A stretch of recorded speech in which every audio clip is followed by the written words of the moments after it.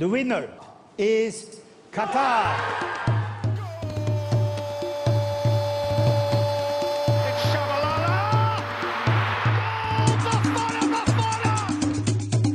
And Brazil win the World Cup for the 5th time. Welcome to Pinnacle's World Cup 2022 Insights, powered by Infogol. We're finally just about there. The final four great teams left standing. Who will come away with the World Cup this time around? Perhaps some of our prognostications and predictions may come to fruition. As always, I am Gareth Wheeler. The band is back together. Simon Edwards in Qatar, Jake Osgathorpe, and Andrew Beasley. Of course, we all expected Morocco to be in the Final Four and Croatia to get back to the Final Four as well. France and Lionel Messi's Argentina are left standing. Jake, your overall kind of perspective of how we've got here. And I mean, Morocco has to be the big surprise, but the path towards the semifinal has been anything but straightforward. Yeah, they are the story of the World Cup, aren't they? The first ever African team to make it to the semis. The route that they've taken, I think, is probably the toughest of any of the teams remaining in the competition. To come through, a group containing fellow semi-finalists, Croatia, a Belgium team who, they didn't perform at the World Cup, but they've got a lot of good individual players. And then obviously Portugal and Spain in the knockouts. Really, really impressive. They've done it off the back of really solid defensive play, which, when it comes to knockout football, we know that that's a good recipe for success. If you're difficult to beat, you don't concede many chances. You might not create that many chances, but if you make it a low margin event in terms of neither team creating any big chances, then the variance that can happen is much greater. You can get some really lucky swings. You could get some bad luck along the way, and fortunately for Morocco, they've had a lot of that luck. No goals conceded to an opposition player, which is remarkable given the fact they've given up nearly 6 expected goals. So, it's a miraculous story. It really is. And I do give them a decent chance of causing an upset again in the semis. You wouldn't bet against them, would you? I just want to point out, being the card-carrying Canadian on this panel, you listed every team that Morocco played, with the exception of the one team that actually scored on them. Was that just a slip of the mind there, Jake, or was that just a pointed message you're sending my way? It was the latter, yeah. I literally had the reading the teams off, and I thought, oh yeah, they played Canada. No, we'll not mention it. That's the talking point over here, that Canada was actually in the group of death. 2 semi-finalists coming from Group F. So it's kind of given us a little bit more of a pep in our step. Simon, how have things gone from your perspective up until this point? No, it's been, a really interesting tournament. And I think in terms of the atmosphere here in Qatar, Morocco doing so well has been brilliant for the tournament. Not only are they an African team, and there's a lot of African fans here, they're getting the support from other African nations as well. They're also, an Arabic team, a Muslim team as well. So they're getting, they're the local favourite 100% when they won that game against Portugal, all in the streets, everyone beeping their horns. We've seen the scenes around the world. So I think for the tournament, in the same way as when we had the tournament in South Africa, having an African team doing well was important. That's definitely been really important for the competition. And it's been a fascinating one. Lots of surprise results. And I think to see Morocco as well do as well as they have. When we looked at the team on paper at the beginning, we would say, there's some good players there, but are they going to be that strong in defence? And they've been built around such a solid defence, and they've got these very attacking, creative players to really fulfil their roles and really support the team collectively. So an amazing job by the manager to see them do so well. And it's been a very, very interesting World Cup so far. Andrew, I know you've been spot on with your picks. I guarantee you had Morocco 1, Portugal 0 in the quarterfinal. Sadly not, no. I thought Portugal would win 1-0 actually, and on the balance of play, maybe they should have. I mean, the Morocco story is fantastic. On the Opta model, they have conceded 10 big chances to their opponents, and every single one has been missed or saved, which is quite lucky, let's be honest. I mean, both Spain and Portugal had 3 big chances against them, so it wouldn't have taken a sort of wildly different world for them to have gone out by now. But they've got the neutrals on side, and it's fantastic that they've got this far. It just makes the whole tournament far more interesting when you have a few upsets along the way. And, as much as they've had some luck, I mean, so have most teams who've got here, to be honest. So it's knockout football and that's the name of it. But I'm slightly concerned that their luck may run out in the semi-final, but obviously we'll get onto that in due course. Yeah, we'll get back into Morocco, France, Croatia, Argentina, look ahead to the 2 semifinals, but perhaps just to provide some perspective, based upon your observations, the data, the numbers, is there a team that is exceptionally unlucky not to be in the Final Four, Jake? Like, is there a team that at this World Cup that was eliminated that you're saying, man, just whether it was luck not going their way or just a difficult matchup or something that kind of led to them kind of leaving the tournament earlier than expected? Yeah, there's been quite a few, actually. I think we can go all the way back to the group stage and start with Germany. They're a team that created an abundance of chances in the matches and really went out because of a defensive lapse for 10 minutes against Japan. If it wasn't for that, they would have cruised through that group and probably won the group. They actually generated 11.5 expected goals in 3 matches, which is an astonishing figure, and held Spain to very little when they went head-to-head. England, unfortunate to go out as well. I'm not saying that patriotically, that based on expected goals, they absolutely dominated France 2.7 to 1.4. Obviously, 2 of that is the penalties that Harry Kane had. But yeah, in that match, France had just 2 big chances, which came a minute apart. If you remember, Giroud's volley was saved by Pickford, and then they scored the goal from the resulting corner. So England did a really good job on limiting France in general. So they could probably count themselves a little bit unfortunate as well, not to have progressed. Probably the 2 that really stand out at the top in general. Everyone else, kind of from an unlucky perspective. If you're looking at teams that are fortunate to be where they are, Croatia would definitely be up there. That final game against Belgium, it was basically Belgium had to win to qualify and Croatia had to avoid defeat Belgium. If Romelu Lukaku could finish his dinner, then we might be having a completely different conversation, because he missed, I think, 4 big chances, racked up over 2.4 XG by himself in that match. So Croatia were very fortunate to come through that. And then in their 2 resulting qualifying matches, knockouts against Japan and Brazil, they conceded over 2 expected goals. So, they're probably one that's ridden the luck and ridden the hot hand of the goalkeeper, who's been in fine form. I want to go to Simon because, South American football, that's your thing. I still can't believe that Brazil isn't alive in the semifinal. They're the best team that I saw over the course of this tournament. How much of a shock is that for you? Yeah, it's a shock. And for me, it's a shock the way they lost that game to Croatia, because they have great talent. They have great attacking talent, of course, but they've been so, over the last 3-4 years, they've been so solid defensively. And Chiche is a very conservative manager who, would prefer to win 2-0 than risk winning 5-1, many games. So to see them concede so late with 5 or 6 players upfield, he's got to be furious. Like, I don't know what happened, but even Fred Brazil happened. 3-0, yeah. But of course, there's individual issues, but you wouldn't see that from most teams, and I wouldn't expect that from Brazil. Even if Brazil winning 3-0, I'd be surprised if they committed that many numbers forward at that kind of situation. So, yeah, for Brazil, that's hugely disappointing, because that's what they do well usually, is see out games and control games, and they fail to do that completely, which is a shame. I think Ecuador, going way back to the group stage, another side that's unlucky to miss out. Obviously, with Enner Valencia, the question was, do they have a goal scorer? Enner Valencia answered that question emphatically that they do. So given that, I think from what was quite a tough group in the end, obviously Qatar didn't turn up at all, but disappointing to see them go out in the group stage. And then Uruguay, I wasn't massively surprised about Uruguay. So perhaps slightly unfortunate in the end, but I think a little bit early. So I'm just happy to have Argentina in the semi-final, and I think it's a really nice mix in the semi-final. We've got the giants, the reigning champions. We've got a representative of Africa, of the Middle East as well, or the Middle Eastern fans get behind. We've got a tiny European country who've never won this kind of international trophy, but have pedigree and have quality.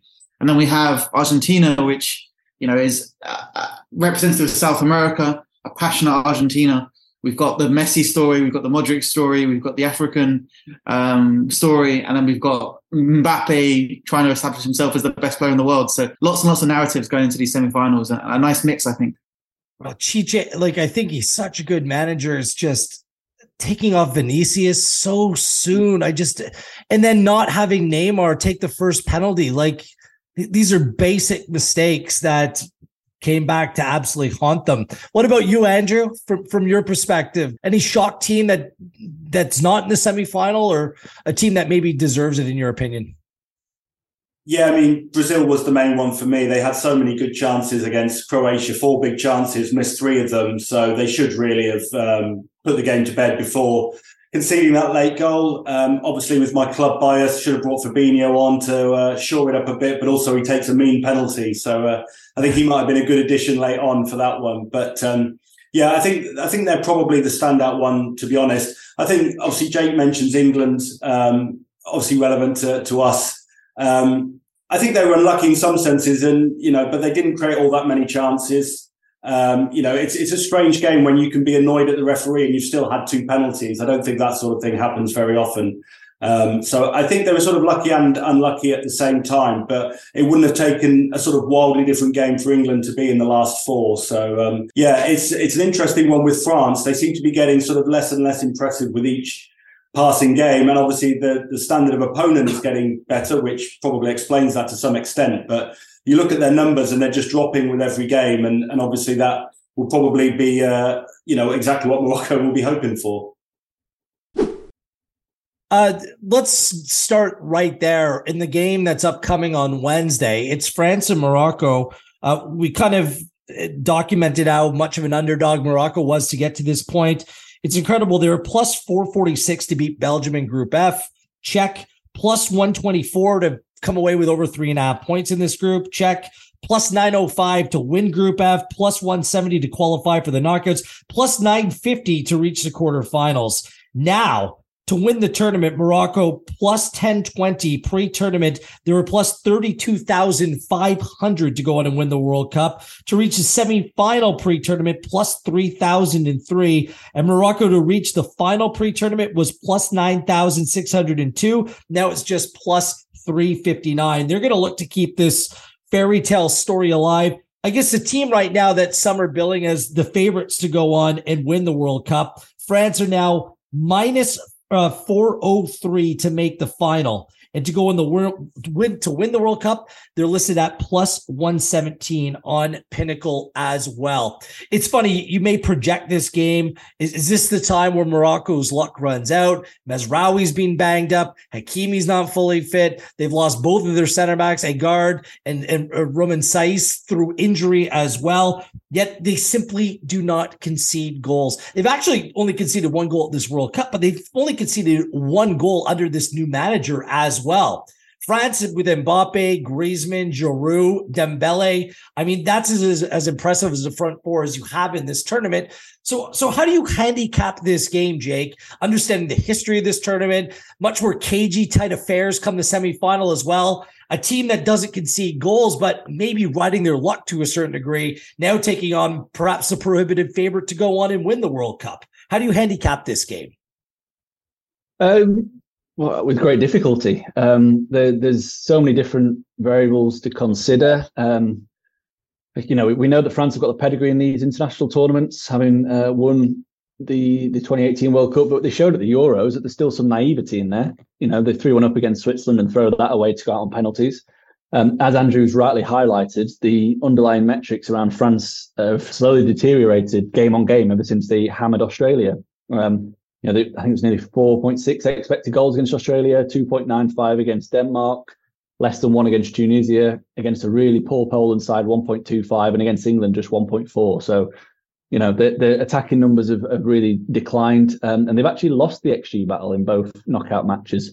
Granted, they've conceded 3 penalties, but even that is a really interesting stat just in itself. I think against England, they showed their rashness defensively, particularly Theo Hernandez, who generally is more of a left wing back. He's much more of a left forward when he plays for AC Milan. He gets up the pitch high, doesn't really do much defending.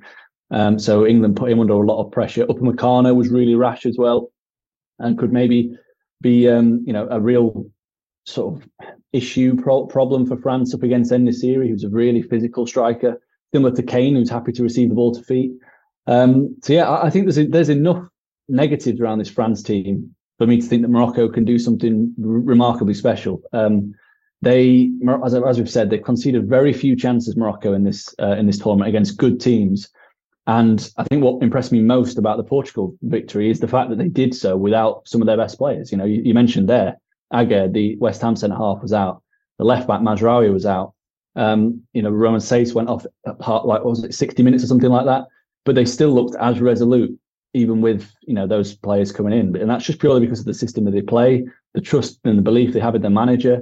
They have quality in forward areas. And I think that's the key battle in this match is just going to be down Morocco's right, France's left, because Morocco's right is a real strength in terms of, defensively and attack. You've got Hakimi and Ziyech.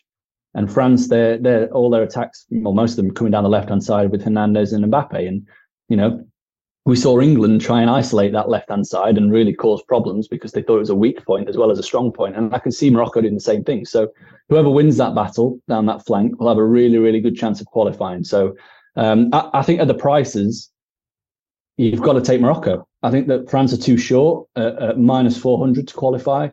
Morocco plus 357 implies a 22% chance of qualifying. The Infogol model, doing all the simulations, actually makes Morocco a 29% favourite. A 29% chance of qualifying. So this should be closer to plus 245 on the money line. So from a pure value perspective, taking Morocco to cause another upset, screams value. It's difficult because, you've got France playing Morocco. Morocco have never been here before. France have, won the last World Cup and they've got the direct players that can cause problems. But you have to respect this Moroccan team. Simon?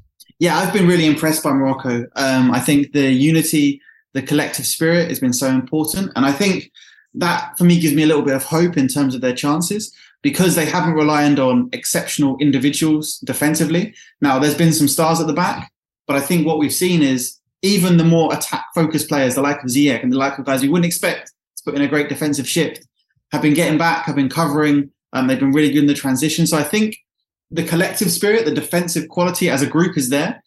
Obviously, the individual is going to be missed as well. For me, my sense with this one is if they can get an early goal or they can take it to 50 minutes, 60 minutes, then we're going to see some heroics. We're going to see that passion carry them through. But I think they're a bit exhausted and they're very emotional. And that's going to be great if it goes well. But I think if France score early, it could get a little bit ugly. It could be a challenging one. So that's kind of my feelings for this one. I've been really, really impressed with Morocco. And I think that they're going to do everything while they're in the game. But if France get a goal, if Mbappe is looking on form, if he's finding space, then it could be a step too far and we could see them really suffer a bit. So I think it's going to go one of the two ways, really. A very, very tight game and potential Morocco in the World Cup final, or a step too far and a difficult one. Mbappe could be that player, Andrew, like even against England, a game where he didn't really create any chances. Every time he was on the ball, he just seems so dangerous and he draws so much attention. Now he goes up against his PSG teammate in Hakimi down that left-hand side, right-hand side for Morocco as well. Does that matchup come into play for you, the way that you look at this game overall?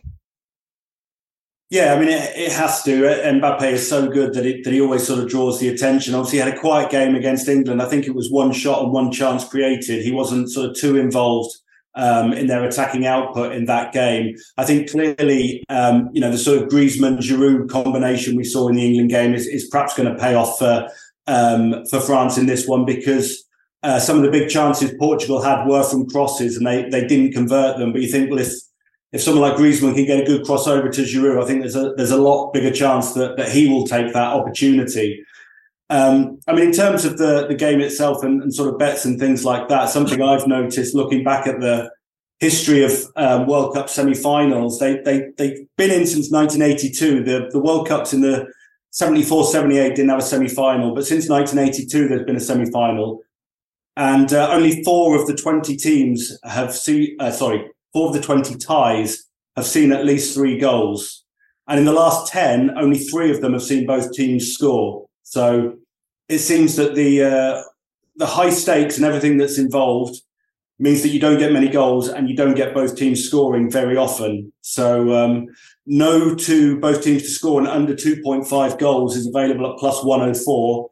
That looks like a good bet to me, because I think if Morocco score, then obviously they'll be playing for a 1-0. And I think if France score, it's going to be very difficult for Morocco to then get back into it. So a no and under 2.5 bet makes sense to me, because I think whoever scores may well be able to see it out. It's just a question of who obviously gets that goal. It's actually crazy when you look back through those World Cup semifinals, Andrew, like through Italia 90, only 2 games have been decided by more than a goal. One of them came in extra time in 2006, Italy, Germany. The other one, 7-1 in 2014. Who can forget that, in Germany and Brazil? So even when sometimes things look like it's a little bit more of a mismatch on paper, the games are played exceptionally close. Because the closest team that I can attribute what Morocco's doing, and Simon, you've documented it, just about kind of the feel of the home support. Like it's like they're playing home games here. It's South Korea in 2002. And another team who some of their parts maybe were greater than the individual pieces. That's kind of how I look at this Morocco side. So if you're looking at the spread and based upon the history of it all, Morocco at +1 and on the handicap at -104, it jumps off the page to me as well, especially if you think it's going to be a close game. Now, you can look at things on the other side of the equation as well. Perhaps Morocco has run their race. Perhaps this is and will be a lopsided game just based upon the quality that France has in attack. And it's easier to kind of compensate from some of the key losses in the team over a 1-game period of time. And let's be honest, Portugal were abysmal. They showed no composure on the ball. I don't know if the Ronaldo stuff was part of a lack of focus, a lack of vision. I'm not sure how it played out, but Portugal was abysmal on that day, and Morocco's been able to take full advantage. So there's a couple of ways to look at this. Also, we should say that the total for the match is set at 2.25, and the over's at +101, and the under's at -113. I should also mention on Pinnacle, France to win in 90 minutes is -188, +303 for the draw, +663 for Morocco to win in 90. Is there a play that you're making in this game, Jake? No, I'll probably just have not in the actual match market, but I'll probably just have a small bet on Morocco to qualify at +357. I think that's a big number. I think they've shown that they're more than capable of keeping things tight, and their game plan generally is to hold out for 0-0. If they get a chance and score 1-0, great. If not, then we go to extra time and penalties, and it becomes much more. Having a penalty shootout is a much more even way of deciding a football match than over 90 minutes, because yes, there's individual quality to think about, but there's a lot of luck involved, and a lot of if one team goes in front or 2 in front, then the pressure mounts and the pressure changes, the pressure shifts, etc.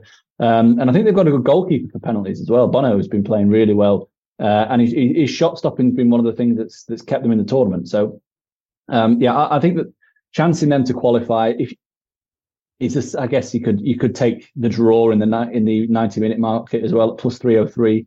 I think France are just too short. So my main thing is just to oppose France, whether that be with a handicap, whether that be by taking the draw, or by just backing Morocco to qualify. Morocco obviously has already been in a penalty shootout in this tournament, defeating Spain in the process. We should also mention, Simon, before I ask you if you have a play for this game, France has conceded a goal in every game they played in at this tournament against a team that simply doesn't concede. Does that go into your thought process at all? Yeah, look, I think it's valid, and as I say, the pressure for Morocco and the pressure for France is different, because if Morocco lose 5-0, they go home heroes. If France lose 1-0, they've messed up their biggest chance to win the World Cup. They've let it slip. How could they lose against Morocco? So while there's obviously pressure, these Moroccan players are heroes, and that will come into the mentality. They're going into this with nothing to lose. They've far exceeded any expectation. So I think the pressure's on France to make something happen. And I think in the transition, we've seen Morocco are really, really good. They get numbers forward. They're still not conceding many chances. So there's lots of reasons why you say France win this. But this has been a World Cup full of narratives, and And Morocco are really doing well. So I think it's a decent shout in terms of Morocco getting through. It will be difficult to predict perhaps how they do it, whether it's penalties, where it's a goal, one goal, or where it's whatever, a France defensive meltdown. And we've seen some rash defending from the French. Even in just that England game, we've seen some very physical challenges. The referee looks at that another way. They concede plenty more than they did. So I think it's going to be a fascinating one, and I think there's good enough reason to think Morocco could sneak through somehow in this one. France haven't been perfect. I think Griezmann's been incredible. I think he's been alongside Mbappe the kind of star performer, and the way he presses and he's tireless and all that kind of stuff. I think that's going to be really interesting against a very dynamic Morocco midfield. But yeah, I think that's a decent chance to see Morocco sneak through somehow to a World Cup final. And it would be incredible. Moroccan supporters are going to love this podcast so far, by the way. Andrew, giving us one play. Are you going to rain on their parade here at all, or are you just going to continue to back Morocco? No, yeah, I'm inclined to agree with Jake. Particularly, I think the Morocco to qualify price looks very intriguing, very enticing, I should say. I also like 0-0 at half time, which I've just lost. But 6 of the last 10 World Cup semi-finals have been 0-0 at half time. And obviously one of the others was the Brazil-Germany, crazy game. You look back at 2002, Brazil against Turkey, Germany, South Korea, sort of broadly similar to ties to what we've got here. They were both 0-0 at half time and settled in the second half. So that is another one that probably stands out to me a little bit. That might be worth a look. Interesting. We should also mention no repeat winners in the World Cup since 1962. Brazil went back to back, and we still do have a chance for the exact same final to play out in back-to-back World Cups. That hasn't happened since 86-90 in Argentina and West Germany. Any final thoughts? Go around the horn, put up your hand if you no, we're good. So looks like there's a lot of Moroccan backing on this podcast. We'll see how it all plays out, whether this fairy tale story can continue. I just want to mention, I think Antoine Griezmann is being unbelievably good in a different role in this tournament. Key matchup in the middle of the park, Amrabat and Unai, and I knew nothing about Unai coming in. The guy can run for days. He has these Patrick Vieira legs, and he just covers so much ground. It's just incredible the work rate that those two players have put in the middle of the park. And if they can deal with Griezmann and Rabiot and Tchouameni, I think it could be a real contest. It's going to be a key and critical matchup there in the middle of the park. So a reminder, go to pinnacle.com for all of your odds and the latest on that. Morocco, by the way, only Costa Rica has less possession in this tournament, by the way. So possession, another one of those stats, just get rid of it. It doesn't really matter whatsoever. Looking forward to this one, Croatia and Argentina, two sides that have got to this place in a very different way. Croatia have only led in this tournament for 46 minutes. It was against my side. It was against Canada in the second half of that game. Other than that, they've been playing from behind, but they're undeterred. They have so much experience in that team. I think they have the most balanced midfield in this entire World Cup. It was Brozovic, Holding, Kovacic, the legs, and the absolute class of Luka Modric in the middle of the park. They also probably have the best center back in this tournament as well. I cannot believe they came from behind to beat Brazil in that game. They started the Brazil game plus 540 to go on. That was a 2.5% chance to advance when they were one down, yet they found a way to reach the semifinal pre-tournament plus 750 to reach the final pre-tournament plus 1702, now just plus 231, and Croatia to win the World Cup plus 5,000 and pre-tournament 817. They're actually given the longest odds for the final among the final 8, the quarterfinalists, to go on and win the World Cup. Yet it seems like they're in a decent position to potentially get back to a World Cup final. Argentina hasn't been pretty at times. It has been scrappy, but Lionel Messi has been out of this world in this tournament. Argentina make the semifinals pre-tournament plus 120 to reach the final pre-tournament plus 300, now just minus 254. Argentina to win the World Cup plus 535, second favorites pre-tournament, now at plus 162. They survived against Australia. Somehow the Netherlands were sleepwalking for 80 minutes, and they came back. Weghorst of all players. Who knew a Burnley player was going to light the tournament on fire, at least for a brief period of time? But Argentina's there, and it seems like it could be destiny with Lionel Messi winning the World Cup in what should be his final World Cup as well. We should point out that Montiel and Acuna, two important wide players for Argentina, will be suspended for this upcoming game against Croatia as well. Simon, I'll start with you on this one. Argentina was my pre-tournament pick to go on and win this, but they haven't looked convincing over the course of the process, which ultimately at World Cups, it doesn't matter. You just need to do enough to advance. What do you make about where they stand right now and how they look going into this semifinal match against Croatia? Yeah, I think they're one of the teams that came into the tournament with kind of a clear idea of what they were, very consistent performers, lots and lots of good results, getting the wins, 3-0 against Italy. We know what they were about. And then they've had to kind of start from scratch during this tournament. You know, it wasn't, you often see that in tournaments, teams kind of grow into themselves. We didn't expect that. Well, I didn't expect that to be the case for Argentina because they had lost for years and years and years, and suddenly they lose to Saudi Arabia. And, you know, they have to make changes. And I think they've evolved and adapt throughout the tournament.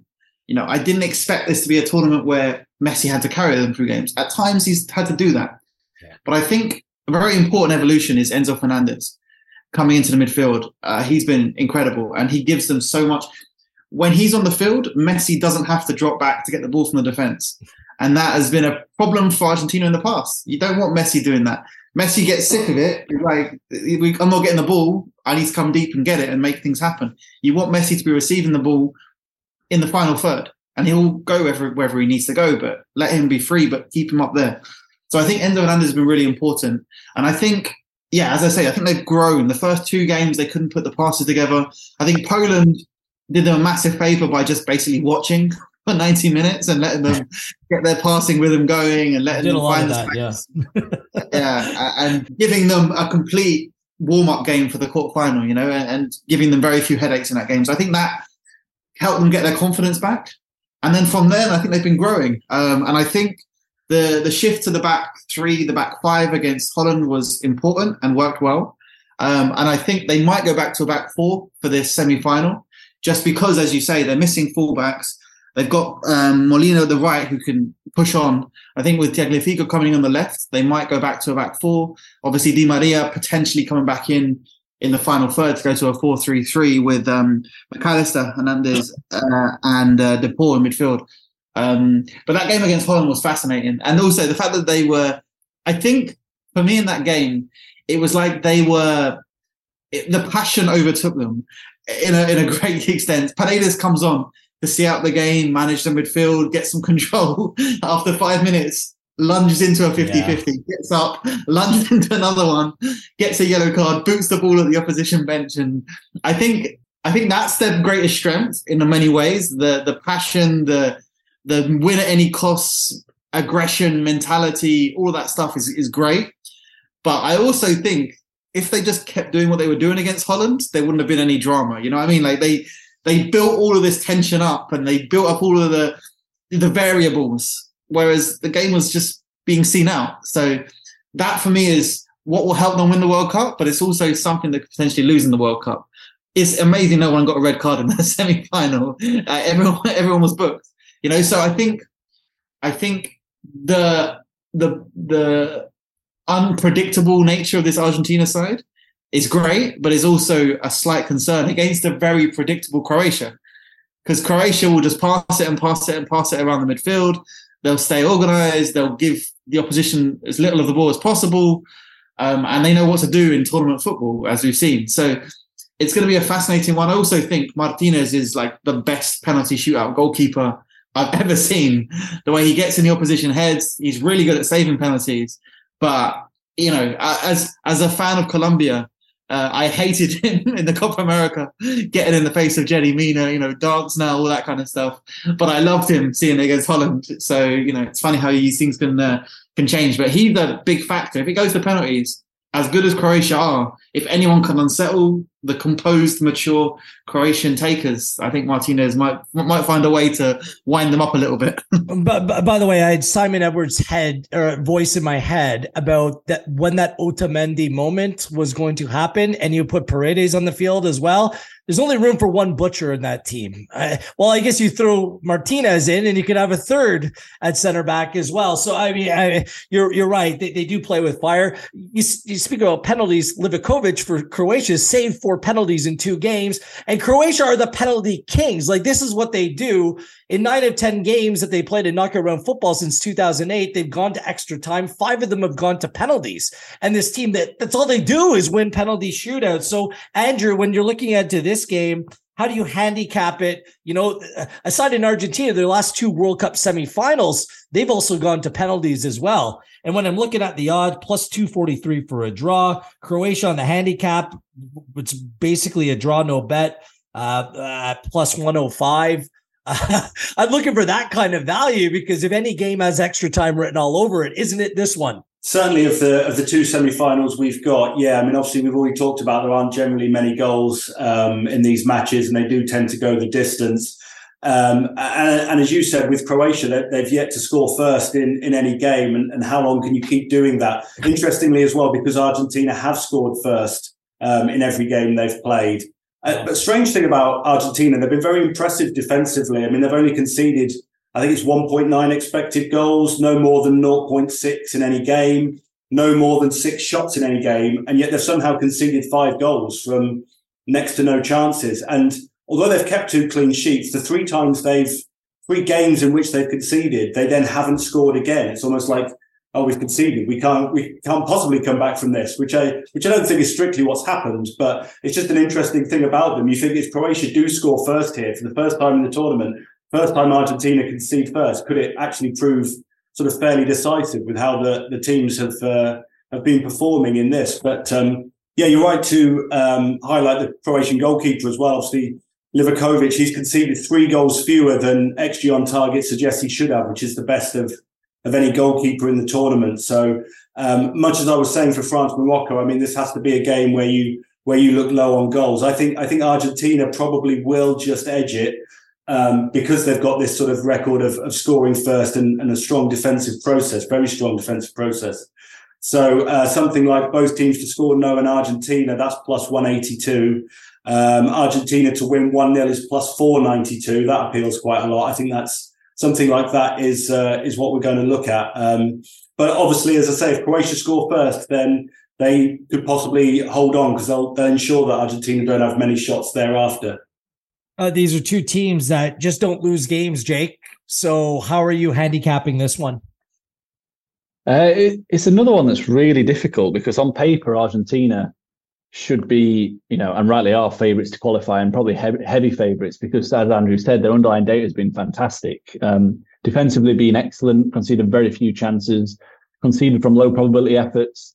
And Croatia have been the opposite, conceded over 3 expected goals against Belgium, over 2 expected goals in both games against Japan and Brazil. But they keep finding a way. They keep finding a way of pulling through. And, it's similar to what we saw at the last World Cup in the sense that they dragged games out for what seemed like days on ends until we saw penalty shootouts. And yeah, they've got previous in doing this, and they're quite comfortable in the knockout football in the sense that they always know they're going to get another chance. We saw that against Brazil.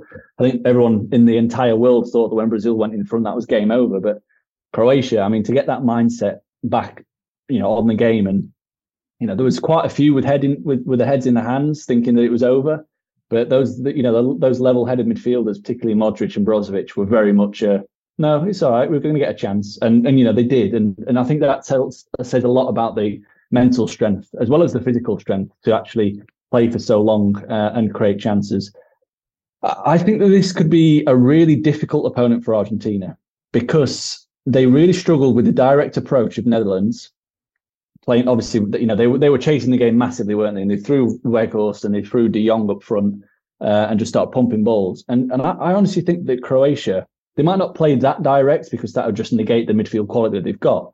But they are one of the best teams at getting the ball out wide and putting crosses in the box. In fact, no team has crossed the ball more at this World Cup than Croatia into the box. So, I'd be surprised. I wouldn't be surprised if he started with Petkovic, the big centre forward, instead of Kramaric.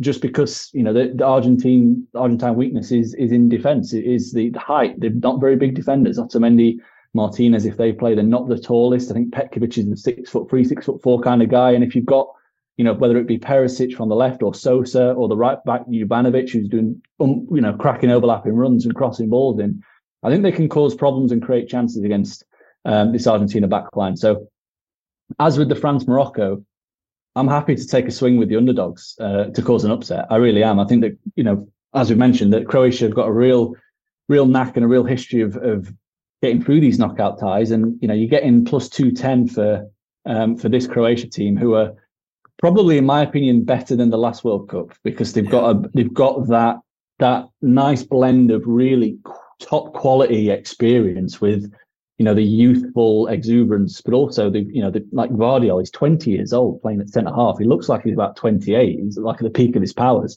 And the two fullbacks, I think, are massive when they're fit. I think they're really important. And you've still got that stardust in midfield. And, it's a knockout football. You don't need to score that many goals. And, they haven't.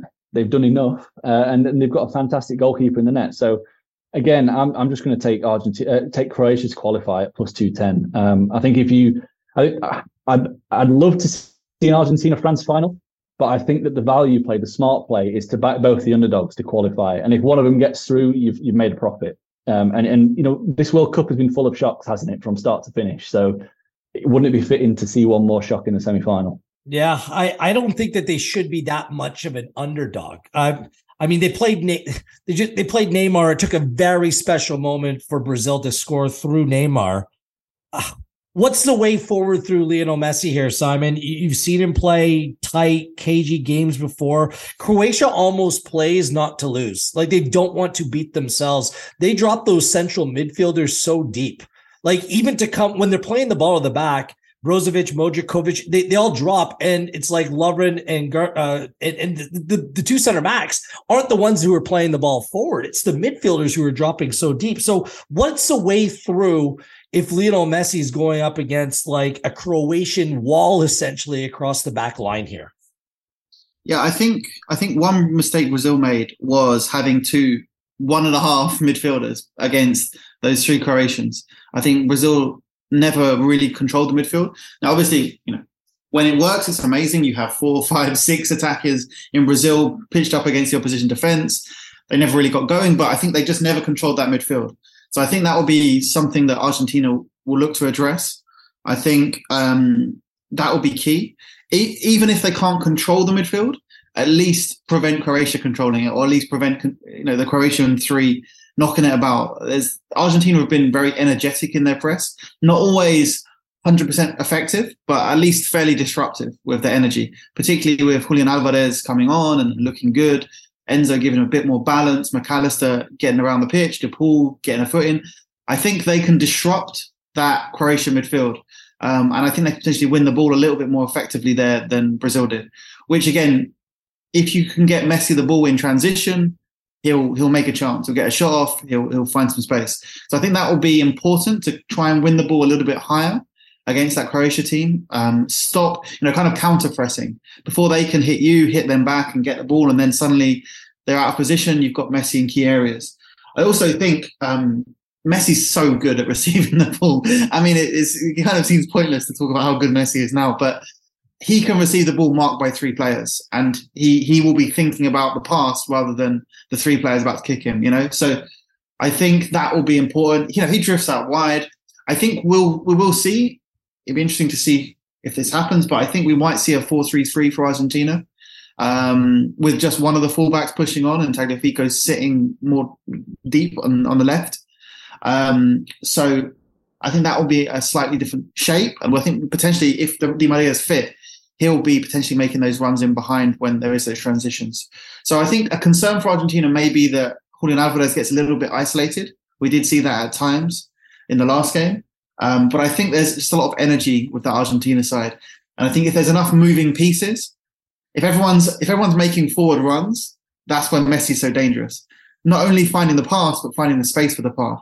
because suddenly the defense is looking at the guys running in behind and Messi's standing still. And, he gets the ball, and we saw that pass against Holland, so I think that will be the confidence that we get from Argentina. If Messi gets the ball and there's a 1 in 1,000 chance of making a pass, you back him to make it. And also, he can shoot from distance as well. So it will also be 97% Argentina fans in the stadium. Yeah. And they've been incredible with the backing and the support. So, I think the whole world will be waiting to see if Messi and Argentina can do this. So it's going to be interesting. It's going to be interesting if Croatia can disrupt that. But I think Argentina will get in their face and put them under more pressure than Brazil did. Brazil are controlled. Brazil are good. But this Argentina side has passion. It has energy. It has momentum. I think that's going to be an important factor. Andrew, any other observation, plays, or numbers to share? I think we've probably covered most of them, but one that really stands out to me, really, just comparing the two teams, is that Croatia conceded 21 shots and I think it was about 2.5 XG against Brazil, which is basically the same as Argentina have allowed in the whole tournament, which I think says everything. I think it's going to be all sort of Argentina, but that doesn't mean that Croatia can't do it, because we've seen them do it. And as you've said, they basically go to penalties every time they play a knockout game. So I think Argentina will win, but it obviously would not be much of a surprise if Croatia did it yet again. Jake, final word to you on this one. Yeah, I think what Simon has just said there in terms of the fact that most of the world is probably wanting to see Messi and Argentina advance and progress and win the whole tournament means that there's even more value in backing Croatia, because people generally, the ones that, they bet with their hearts. We see that from particularly over here in England. Whenever England play, there's so much patriotic staking on England to win, which means that the price is artificially short. And if that's the case with Messi, with Argentina, with the fact that most people want to see him advance and do well, then the market's swung too much in Argentina's favour. And I think Croatia are the value play. Out of the two, I wouldn't be the two semi-finals, that is. I think Croatia have got the best chance of causing an upset. Yeah. I like it to go to extra time. I probably penalties as well. One other play I'm making, over 4.5 bookings at plus 100 even odds. Cards are out the window. They don't matter after this game. And I think there's going to be a lot of the dark arts, let's put it that way, in this game through 120 minutes, like I'm predicting as well. But for all you Lionel Messi and Argentina backers out there, 4 times they've been to the semifinal, 4 times they've gone on to advance to a World Cup final. So it's a good omen. Once they reach this stage, they generally go on and get the job done to go play in a World Cup final. Finally, a little bit of business. We talked about the Golden Boot, the Golden Ball beforehand. Jake, I think you tipped us Lionel Messi Golden Ball over the Golden Boot, because one can kind of turn into the other, and it's what provided more value. Right now, if we're looking at the players still really in contention, and of course, anything can happen come these semifinals, but generally, like Andrew documented, they're low scoring. Kylian Mbappe's on 5 goals, Olivier Giroud on 4, Messi on 4, Alvarez on 2. Mbappe right now on Pinnacle to win the Golden Boot at minus 179, Giroud at plus 597, and Messi at plus 289. Anything to add there, Jake, in terms of who may be the favorite right now in your eyes, and whether there is any betting value here? Yeah, from a betting standpoint, I think Giroud's the value. I just think the Mbappe is too short. We saw England's approach to France, which was just nullify Mbappe, and it means that when your attention is focused elsewhere, then we know France have got good players to hurt you, and Giroud's that guy. And I do think if France is going to get a result against Morocco, having that proper number 9, that really big aerial dual winner in the middle of the front line is going to be key. And I think he's got a really good chance, because if France do get to the final, then as I've said, the likelihood is whoever plays against France is going to do all they can to keep Mbappe quiet, which leaves the door open for Giroud. Andrew?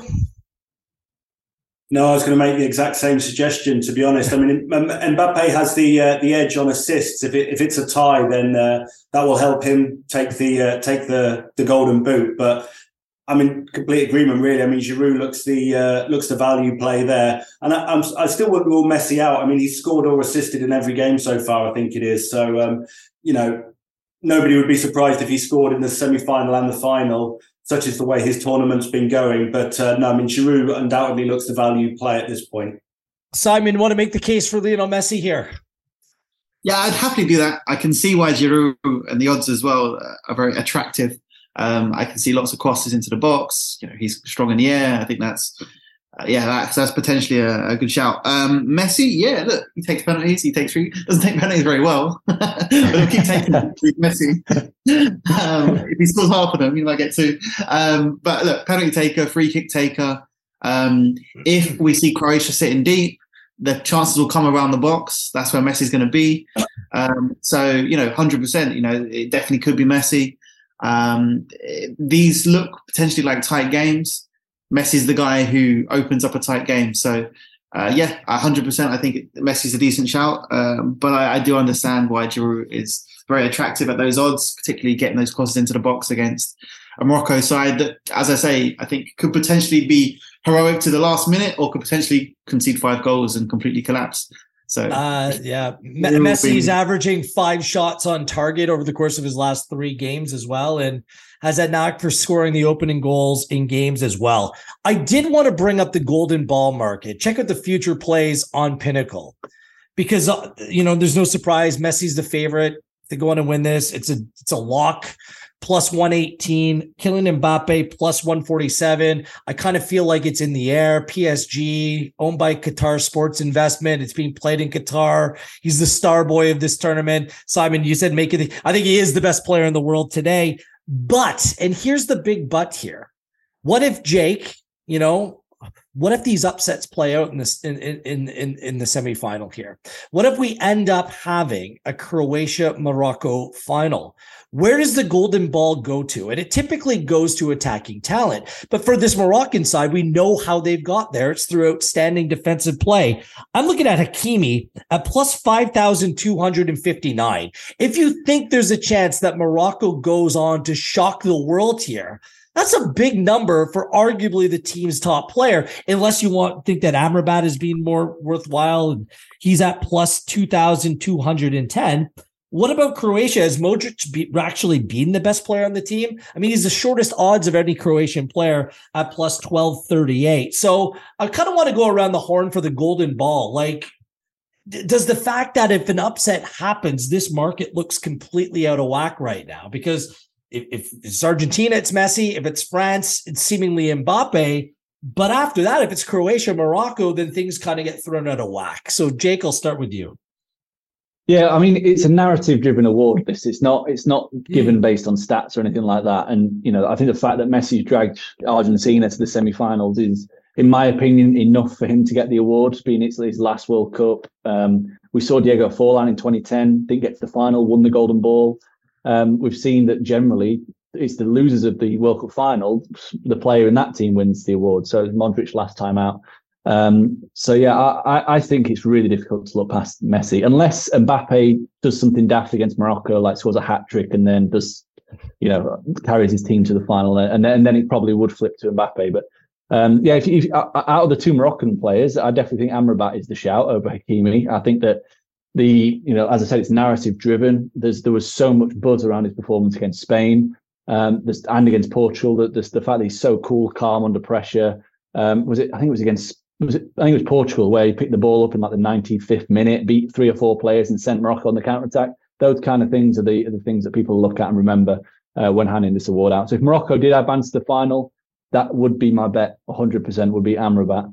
But we're on Messi pre-tournament at plus 650 or something like that. I think that bet's still looking really good. Andrew. Yeah, it's as Jake rightly says, it is normally the losing finalist that provides the Golden Ball winner. Weird. Yeah, strange, because I think they give it out before the final, but it does sort of imply that perhaps it's somebody who gets an underdog there more than somebody who plays the favourite a lot of the time.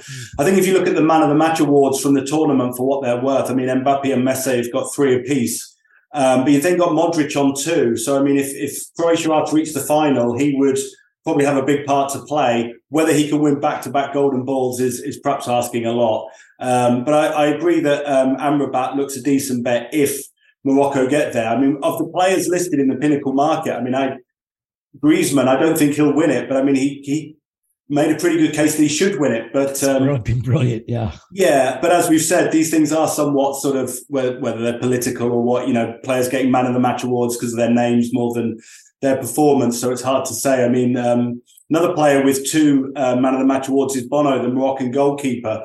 He got the man of the match in both of the knockout games they've played. I mean, he probably need a man of the match performance to get them to the final, but he's not showing in the market, and it's perhaps a bit of a long shot. But I think Modric and Amrabat certainly look interesting. I guess if we get the final with the 2 favourites, then you'd have to think probably Messi.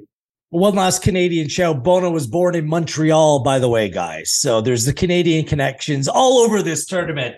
Simon, anything to add, or is this Lionel Messi's to lose? No, I can completely understand why Messi might be the romantic favourite. But if we're looking at the romantic side, I think also the fact that Modric won it last time makes it, I think, more difficult for him to win it again, potentially.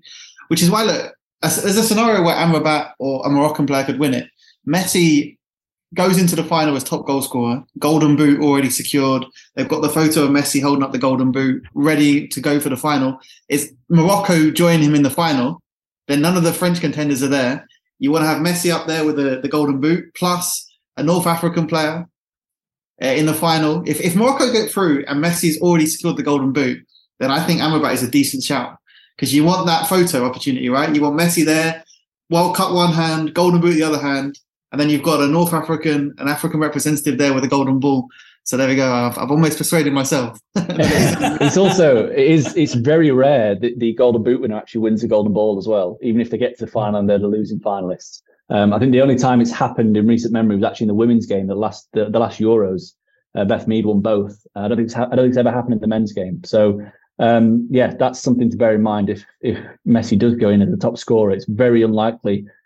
I mean, it could happen given everything you've said about the Qatar links, the fact that he's won the World Cup. He's eclipsed. I can't get past that. Ronaldo. I think this is part of Mbappe's contract, Jake. Like, he does the work for PSG, but this is part of it, right?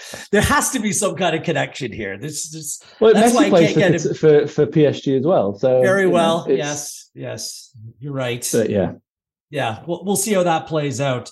We'll be back later this week, and we'll look at all of the markets pertaining to the World Cup final. In the meantime, Andrew, where can our listeners and viewers follow along with you on social media?